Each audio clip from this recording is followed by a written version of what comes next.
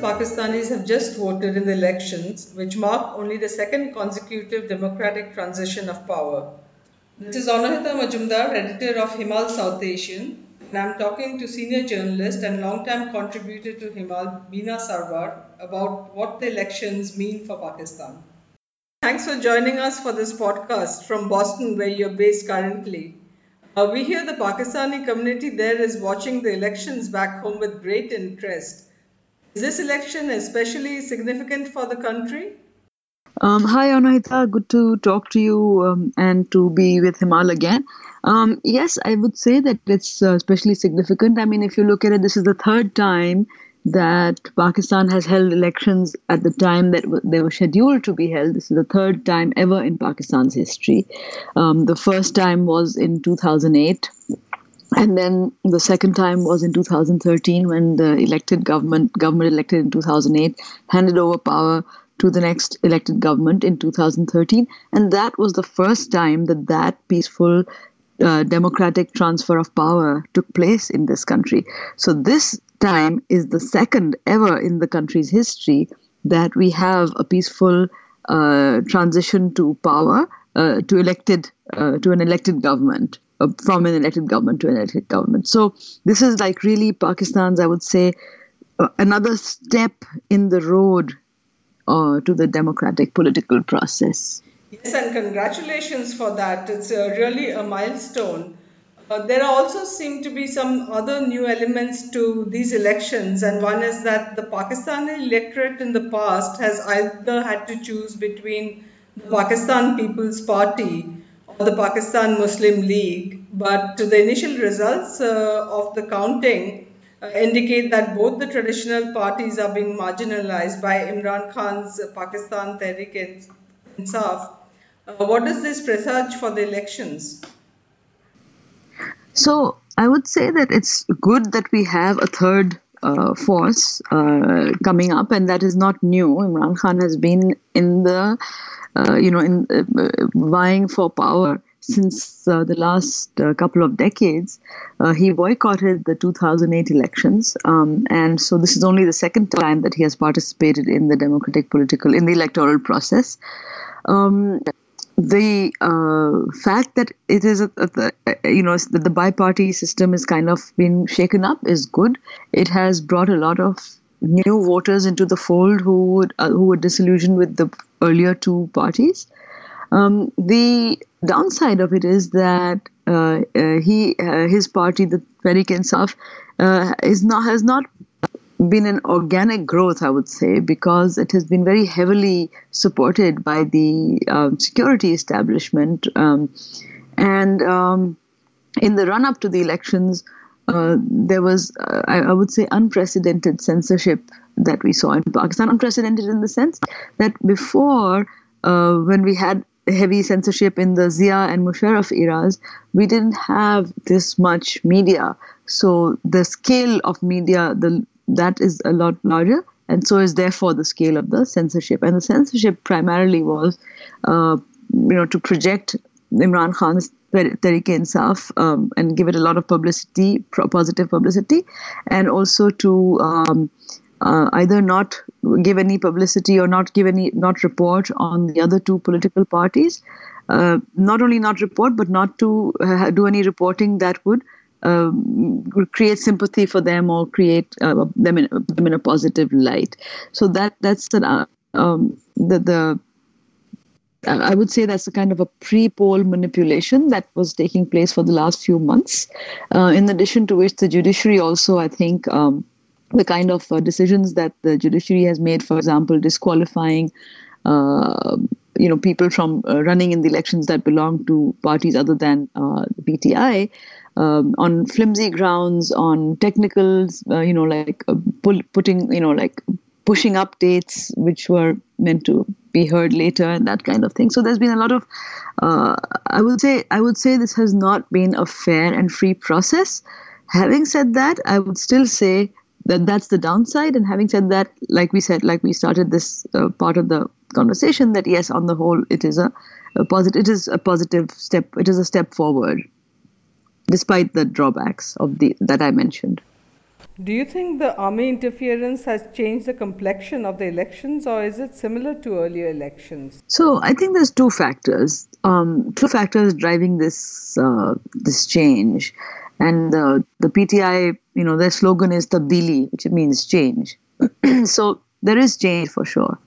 I think that the two factors driving it, one is from the military establishment, security establishment. I wouldn't say army as such. I would say generally the security establishment and those who see themselves as the keepers of Pakistan's ideology also.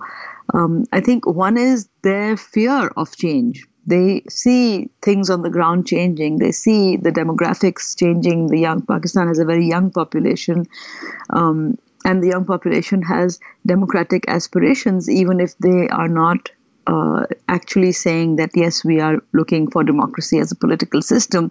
Democratic aspirations is, freedom to work, to marry where you choose, to study, to, have a fulfilling employment, and to have basically a better quality of life, and and not be stuck in the rut that your forefathers were. So you have had a lot of people breaking out of traditional caste and class and gender barriers over the last few years, and that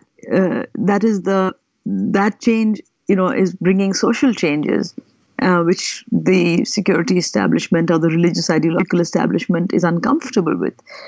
But this young generation also is feeding is Imran Khan's constituency, or traditionally has been Imran Khan's constituency, because he was the one who he galvanized the young population out of their political apathy.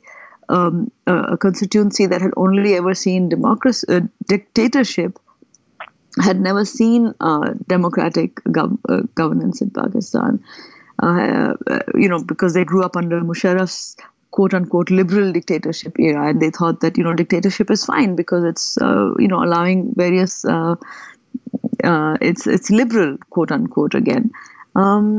So I think that but these young people, many of them who were Imran Khan voters, came out in large numbers to vote for him.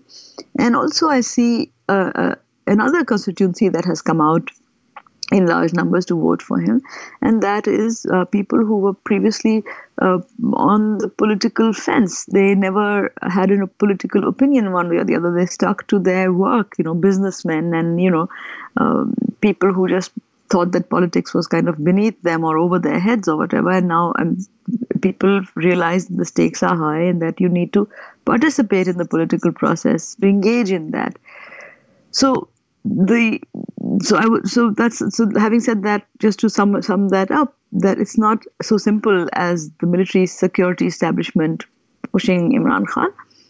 They've done that, and they have very successfully developed a narrative or promoted a narrative according to which traditional politicians are dirty, bad, weak, inept, corrupt, and all of that.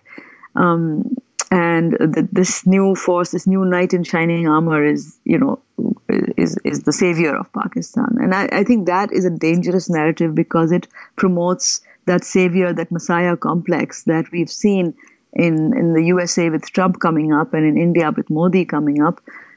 So, yeah, I guess that's what I would say. It's a complex situation. What do you think are the major issues on which Pakistani voters are casting their vote today? Is it corruption? Are they looking, as you say, for something new and shiny, or are there other issues as well? So we don't see Imran Khan's PTI having anything to offer other than, I will change things for the better. I will listen, like vague promises. I will clean up corruption. Now, it's not so simple as we know. We've seen that, in other places as well. But people want the same as people everywhere. People want to be able to live in peace. They want to be able to have the right to life, for one thing. We don't have security of life in Pakistan. They want their children to go to school. They want to be able to feed and clothe their families, and they want a roof over their heads. Those are the issues. But, I think the party that has addressed those issues on the most significantly is the People's Party, which has really not, come up as much in the elections.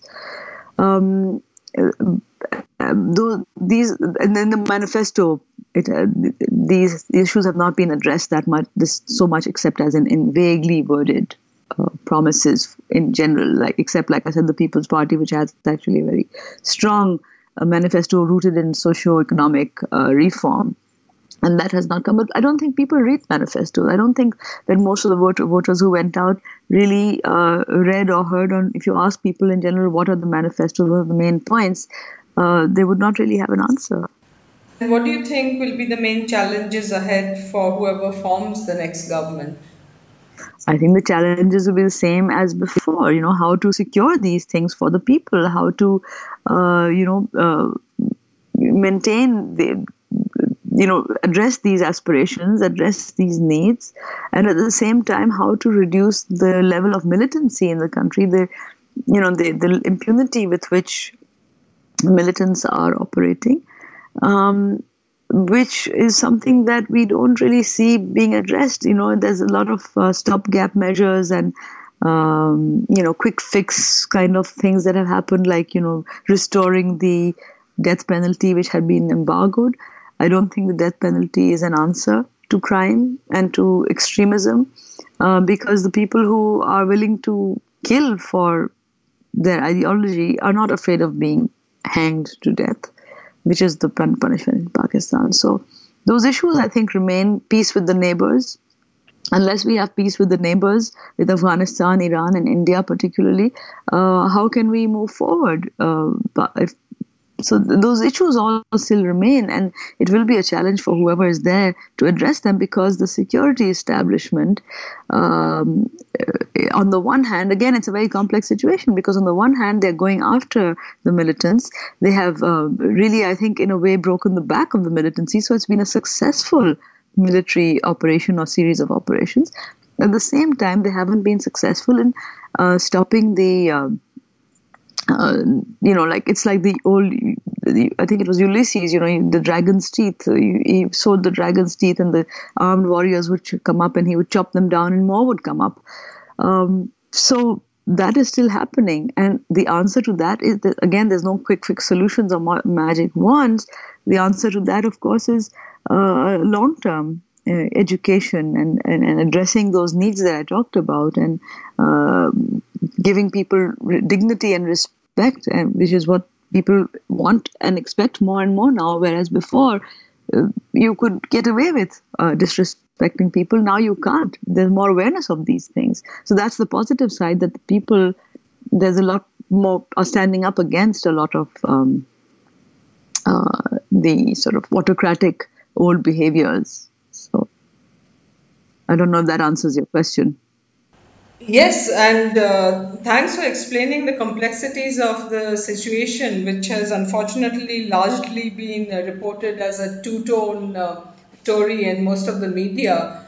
So, if I can ask you for a last question, which would sum up the situation there. You've explained that the elections have been impacted by the security establishment, and yet there is a process of democratization. That perhaps the PTI has a very simplistic approach, and yet it has managed to engage the youth. So, what would you take away from the elections today in Pakistan? I would say that there is a need for all the political parties, including the PTI, to maybe revisit and revive the Charter of Democracy that the People's Party and the Pakistan Muslim League signed back in London before Benazir came back. And that Charter of Democracy essentially said that it would not that the political forces in the country will not brook military interference in politics. That is the elephant in the room. As long as the military continues to interfere in politics, engineer election results, and they've admitted to, even the last elections, we have never had an election that has not been interfered with, in which there has not been rigging. There has never been a completely free and fair election in Pakistan. This was no exception. However, the fact that they feel the need, see that they need to establish controls through democracy, shows that there is a realization that people will not accept outright military rule or military interference. And there is a very widespread feeling in the country that the election has been manipulated and stolen. And of course, the PTI supporters don't see that because they have come out on top. In fact, when I mentioned this, we were having a conversation here in Boston, and I mentioned the pre-poll kind of manipulations of the censorship, and one PTI supporter said to me, "We're okay with that censorship." So that's very one-sided. So that people have to get over that and to look for the larger good, look at the overall big picture, move together. Maybe cut down this rhetoric that we see with the rise in social media of labeling anyone who doesn't agree with you as a traitor or a foreign agent or in Pakistan, another big thing is, non-Muslim or, somebody who is against Islam, which of course, and that's a lot of people who are not voting for PTI have been so labeled. So I think there's a need to move. That's very divisive. And in politics and democracy, we need to tone down the divisiveness, which I think is very obvious, as you can see, the dangers of that in India and in America. The divisiveness has really, the polarization, increased polarization, and I think social media plays a large role in that. There needs to be a recognition of that and attempts to move away from that in order to move forward, to learn to have civil conversations and to agree to disagree and to move forward together for the larger good. Well, thanks for that, Beena. Let's hope that the process of democratization continues to deepen despite the odds. And thank you so much for making time to talk to us. Thanks, Anohita. Good talking to you.